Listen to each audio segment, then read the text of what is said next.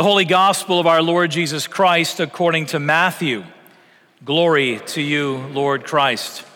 Now the birth of Jesus Christ took place this way, that when Mary, his mother, was betrothed to Joseph, before they came together, she was found to be with child by the Holy Spirit.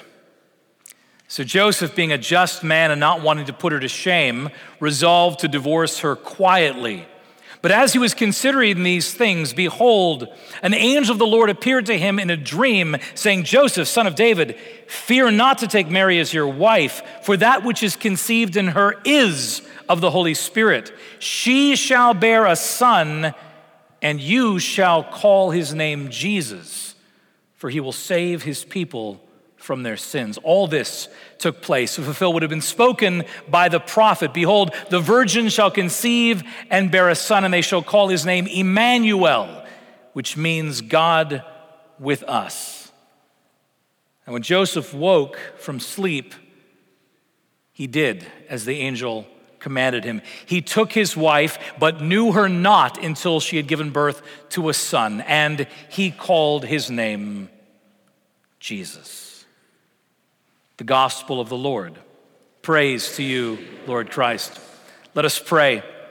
Father, we believe that all Holy Scriptures are written for our learning, and so we pray by your Holy Spirit now that we would so hear, read, mark, learn, and inwardly digest this your holy word, that we would be changed more and more to be like Jesus for the sake of the world. For we pray it in Jesus' name. Amen. I invite you to be seated.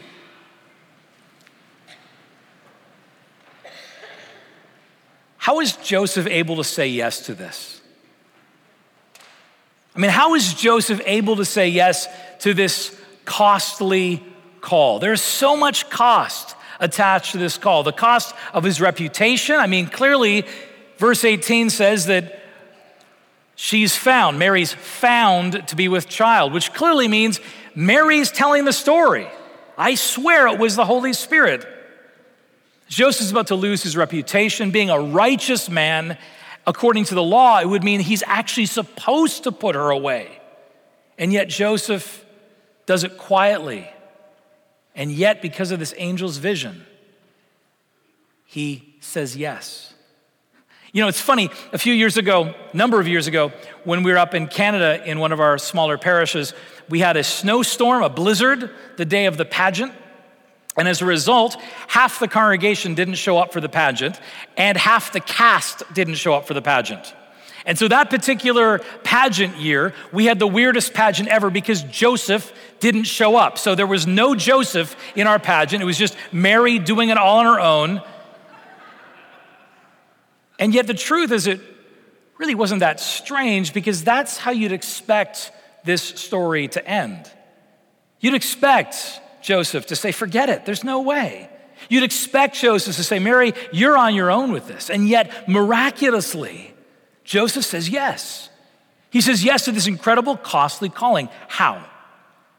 Well, friends, I'd argue that the same ability Joseph has to say yes to this incredibly costly call is the same reason why you and I have the ability to say yes to the incredibly costly calls that God places on our lives. We, like Joseph, have incredibly costly calls placed upon our lives, and we can say yes when we realize, like Joseph, that the call of God is good news. We can say yes to the call of God when we recognize that his call is always good news. It's good news when God calls us, because in God's call, we will find our purpose, the purpose we were created for. In God's call, we'll also find his presence, that in the midst of living out this costly call, we will find that he's with us, never leaving, never forsaking us. But it's not just that we find in this Joseph story, like in our own stories, that in the call of God, we find purpose and presence, but in the call of God, we find a promise. And the promise is this, that the call itself is a promise. God is going to do it in your life. He's going to fulfill it. It's a promise. See, first we find, like Joseph, that the call of God, in the call of God, we find our purpose. Verse 21, you shall call his name Jesus. If you're there with me in Matthew chapter 1, beginning of verse 18, it's our text this morning. Verse 21, the angel says, you shall call his name Jesus, for he will save his people from their sins.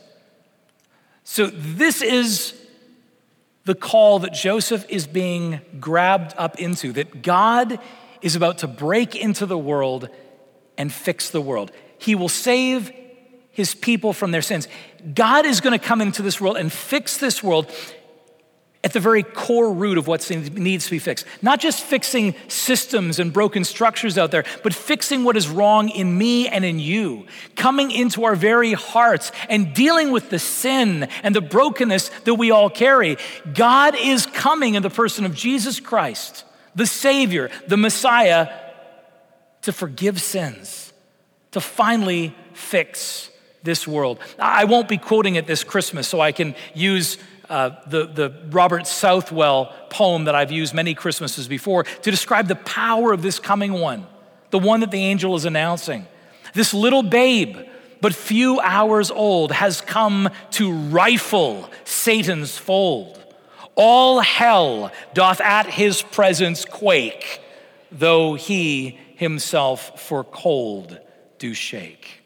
This is the incredible picture of the incarnation. This is the incredible picture of what's being announced to Joseph. Joseph's calling is to participate in this one coming into the world.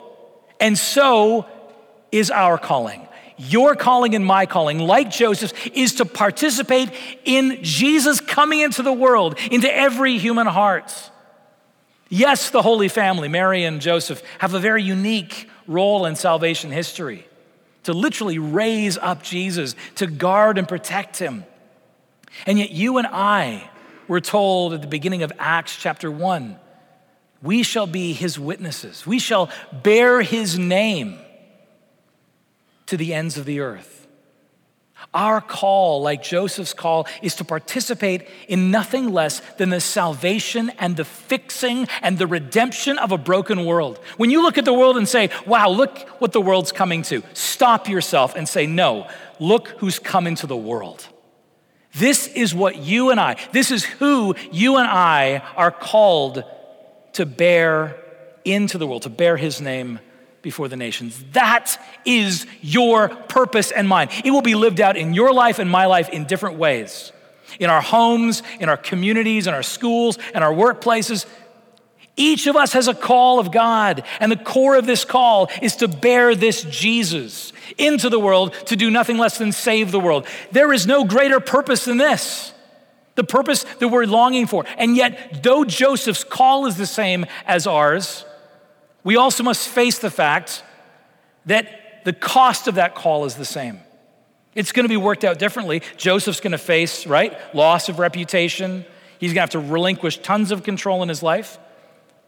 But in an ever secularizing world, is that anything less than what we're going to face?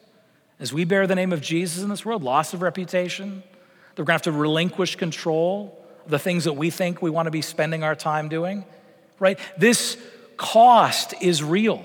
And we need to face this cost in contrast to this amazing call of purpose. Because, friends, I know we often talk about the cost of discipleship. We talk about the cost of following Jesus, right? It's important we recognize that. Jesus says, Matthew 16, whoever would come after me, whoever would follow me, must deny self and take up their cross daily and follow me. Right? We recognize that. There's no small print for Jesus. He clearly lays it out for us. This is what it's going to cost you. And we often focus on that cost of following Jesus, but do we focus enough on the cost of not following Jesus? Do we think enough about what it means for us to say no to this call and the great cost that is? The cost of seemingly saving our lives and yet in the process losing it. Saving control of our lives and yet never finding that purpose that God has made us for. This is the cost of us saying no to our discipleship.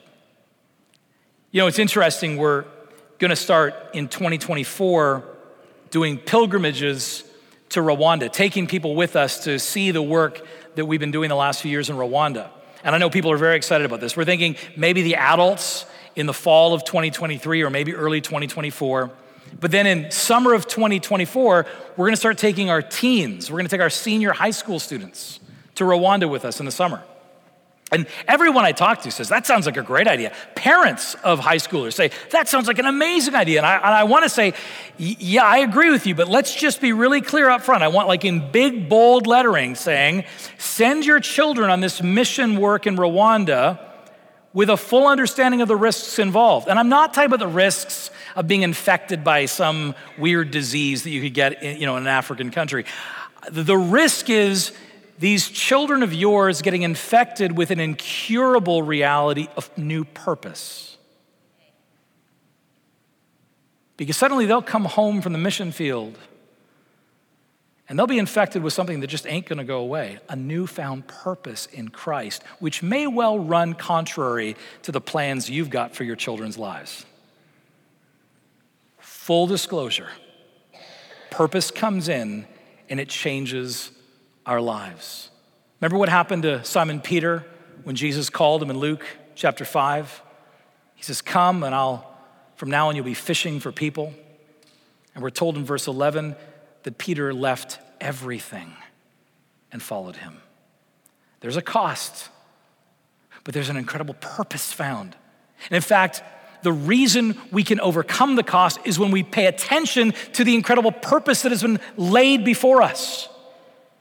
Like Joseph, this costly call is good news because of the purpose that we find in it, but also because of the presence that is attached to this call. Verse 23, all this was to fulfill what was spoken through the prophet. The virgin shall conceive and bear a son, and they shall call his name Emmanuel, which means God with us. God with us. Throughout the scriptures, this is the common refrain, the common response God gives to people when he gives them a gigantic calling that's costly and too big for them. Whenever God gives an enormous calling that's very costly on a human being, it always seems in the scriptures he attaches this promise, I will be with you. I think my favorite is Gideon in Judges chapter 6. Just because Gideon's so clear on the cost and the sense of impossibility of this task. He says in Judges chapter 6, he says, listen, he said, God, how can I save Israel? He says, for my clan is the smallest among Manasseh, and my family, the smallest. I'm the smallest among the tribe. And what's the Lord's response? I'm too small, Gideon says. I'm too insignificant. What is the Lord's response? He says, but I will go with you. But I will be with you. You notice how God doesn't try to care for Gideon by saying, oh, Gideon, no, don't think so little of yourself. You're bigger than your puniness you think of yourself. No, he's like, you are pathetically puny, Gideon. Yes, completely. This is a reality. My response to your absolute reality of your puniness is not to tell you that your puniness doesn't matter. No, you're totally puny. Guess what, Gideon? I'm going to be present. That's a greater reality than the reality of your puniness. This is how God speaks to us again and again, recognizing, yes, our inability to do these things on our own. And so his answer is, I will be with you. And friends, we rehearse this reality, this centrality of the gospel, that God is with us in this calling. God is with us as we go on mission. God is with us, especially when it gets hard. We rehearse it every time we gather together. Because how do we greet each other liturgically? We can forget, right? We do it so often. Listen to how we greet each other liturgically. The Lord be with you. And your response, and also with you. Right? At the very core of our theology is that we need to be reminded God is with us. God is with you no matter what you're facing. It's so easy, friends, I think, in this world to focus, to get our attention on all the scary, hard things out there, either the things that are external from us or the things internal. We can focus on the world. We can focus on our own weakness. within, oh, or we can focus on the one who's with us. You know, it's interesting, one of my great hockey heroes, Wayne Gretzky, and if you don't know who Wayne Gretzky is, I don't know what to do with you, but I've been with you for 7 years, look it up. But greatest hockey player, I would argue, and the great one. But what's interesting is Wayne Gretzky's son, Ty Gretzky, played hockey too. He's, I think, the only kid of Gretzky's that actually played hockey as well. He didn't play in the NHL. He played, though, through the triple and double A leagues through high school. Imagine being Wayne Gretzky's kid, right, playing hockey. Well, here's what the opponents would often say to Ty Gretzky. They'd come up to him during the game and they'd skate up and say, you're not as good as your father. And you know what Ty's response every time was? That's okay, you're not as good as my father either.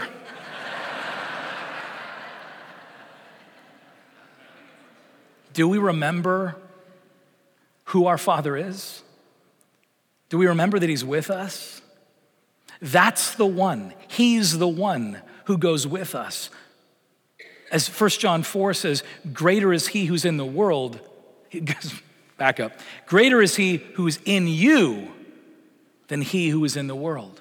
Greater is He who is in you than he who is in the world. This is the promise of the presence that goes along with this costly call. Joseph can say yes to this costly call because he finds in it the good news of his purpose, and he finds the presence of God attached to it. And so do you and I.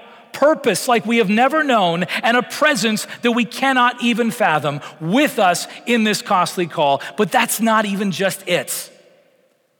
So we see in this story that we, like Joseph, as we are called into this costly call of bearing Christ in the world, being His witnesses in this world, and all the unique ways that God has called us to do that, not only is in this call found our purpose and His presence, but we find a promise. We find, in fact, that the call itself is a promise.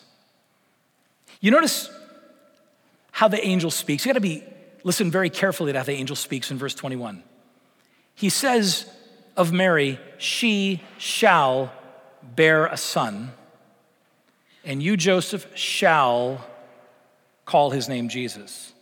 You notice the angel doesn't say, there's an option here, Joseph. You might, it's up to you. There's a possibility. We and all the angelic hosts are really hoping you make this decision. No, the angel says, she shall, and you shall. And what happens? Verse 24, he woke from his dream, and Joseph did as the angel had commanded him. Oh yes, command, that's the word, commanded him. It was not a suggestion. It was a command of God. And I know we can get tripped up on this. Oh, commands, they become this gigantic burden on us. God's commands, I got to do these things and make a to-do list. No, listen to the gospel. The commands of God, spoken with the full authority of God over your life and mine, are not a burden, but because of the authority He attaches to those commands, they become a blessing.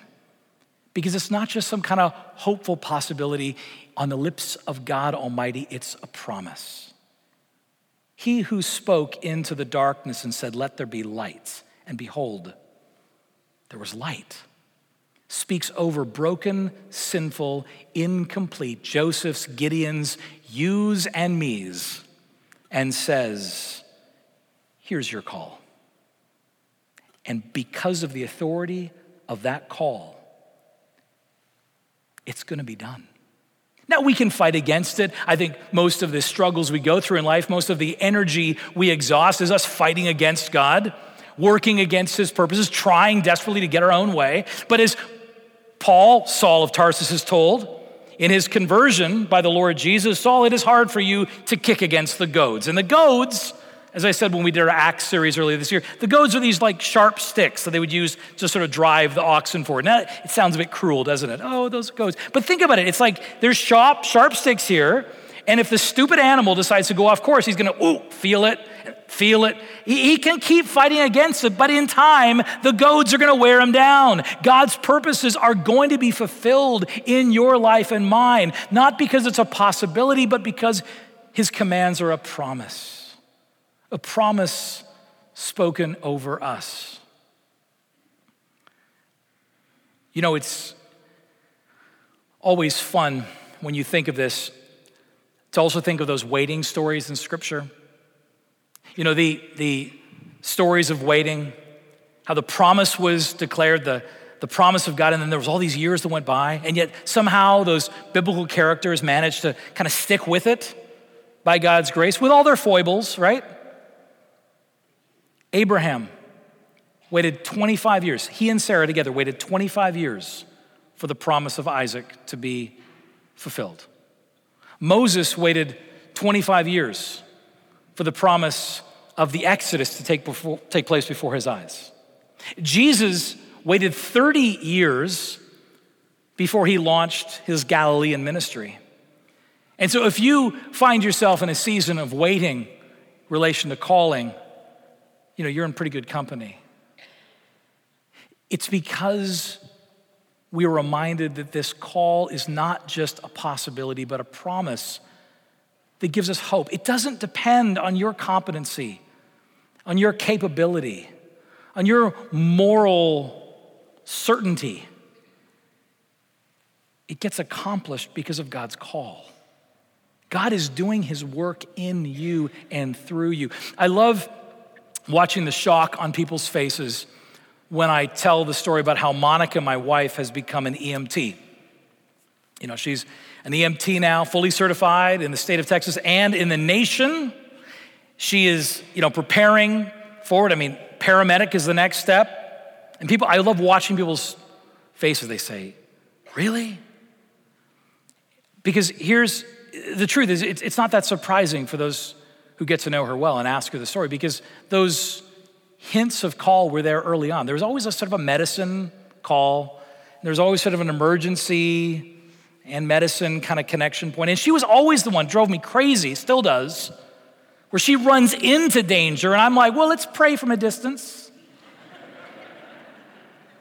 You could see the call was clearly there, but she faithfully married me, let me drag her all around North America, raised our 4 daughters, and now in her 40s, and yes, I got permission to ask if I could say 40s, for the purpose of just saying that after she raised her kids, that there was still the ability for that call to be realized. I mean, do you see that in your life? That call, it's not lost. It's not been put aside and unrecoverable. Because if it's a call from God, it's a promise. Words of 1 Thessalonians, right? He who called you is faithful. He will do it. Do you hear those words? He who called you is faithful. He will do it. How does Joseph say yes to this incredible, costly call from God?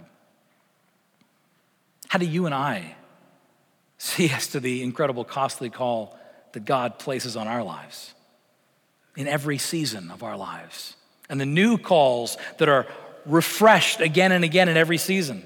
How do we say yes? By looking at the Joseph story. Joseph can say yes to this costly call because he knows that the call of God is good news. Because in the call of God, we will find purpose like we've never known before. Oh, how we hunger for purpose. In the call of God, we will find a presence unimaginable with us, walking beside us all of our days. Jesus promised us, I will never leave you or forsake you. But friends, in the call of God, we find a promise. The call is the promise. He's not done with you. He's not finished. It's interesting, in verse 24, we read that Joseph woke from sleep and did as the angel commanded him. And so it is for you and I. This is the promise that as we wake from our sleep and our visions and our dreams placed on us by God, that by God's grace, we too can do as the Lord has commanded and called us.